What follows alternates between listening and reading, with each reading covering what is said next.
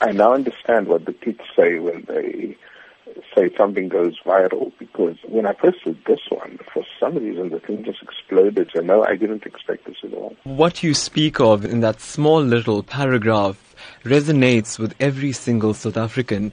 Help me understand what went through your mind when you watched that funeral service, seeing the entire nation come together like that. It suddenly struck me, that we take for granted the wonderful, wonderful ways in which, in moments of crisis, we come together as South Africans in such a beautiful way. And knowing Uncle Kathy, this was no accident. I mean, he put together, and his wife Barbara put together this funeral in such a powerful way, but also without making a scene about it. So there's a lot of those things that if you just looked again, you'd see amazing examples of solidarity, of interracial friendships, of interfaith community.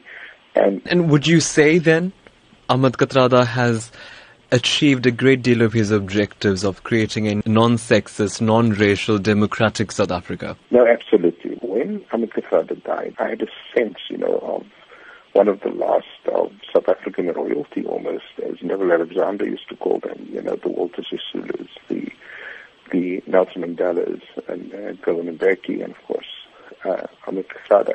And these were special people, they weren't loud, they weren't obnoxious, they weren't sleazy, they weren't greedy, in having this simple funeral, you at the same time make a profound statement. Professor, yes, that statement didn't stop there. Many have said that THAT Kathrada stood up for injustice and stood up for whatever he felt in his heart to be incorrect. He did it again in death by the Kathrada family asking the President of the Republic to not attend. Your thoughts on the way THAT Kathrada stuck to his guns even at the end? If you listen to the letter that was read out at the funeral by former President Kgalema Motlanthe, it was a plea. It wasn't sort of, you must step down or else, It was very much, look at the country, look at what's happening, look at what you're doing, Don't you think it's the right thing to do, And so even in the way he makes that plea to the President,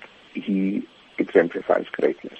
It comes at a time when South Africans themselves are facing a great deal of uncertainty. And South Africans often lament to us that they're not so happy about being South African right now. And then you see something like Mr. THAT Kathrada's funeral. How then do you advise South Africans to draw a lesson from this and try and implement such a change in their daily lives? My advice to South Africans is, it's one thing to sort of say THAT Kathrada was a great man and all of that. That's true. It's another thing to say, let's draw inspiration from his life and let's get up again and continue the fight against injustice, inequality, corruption, and the like. That, I think, is the real message of the funeral and the man.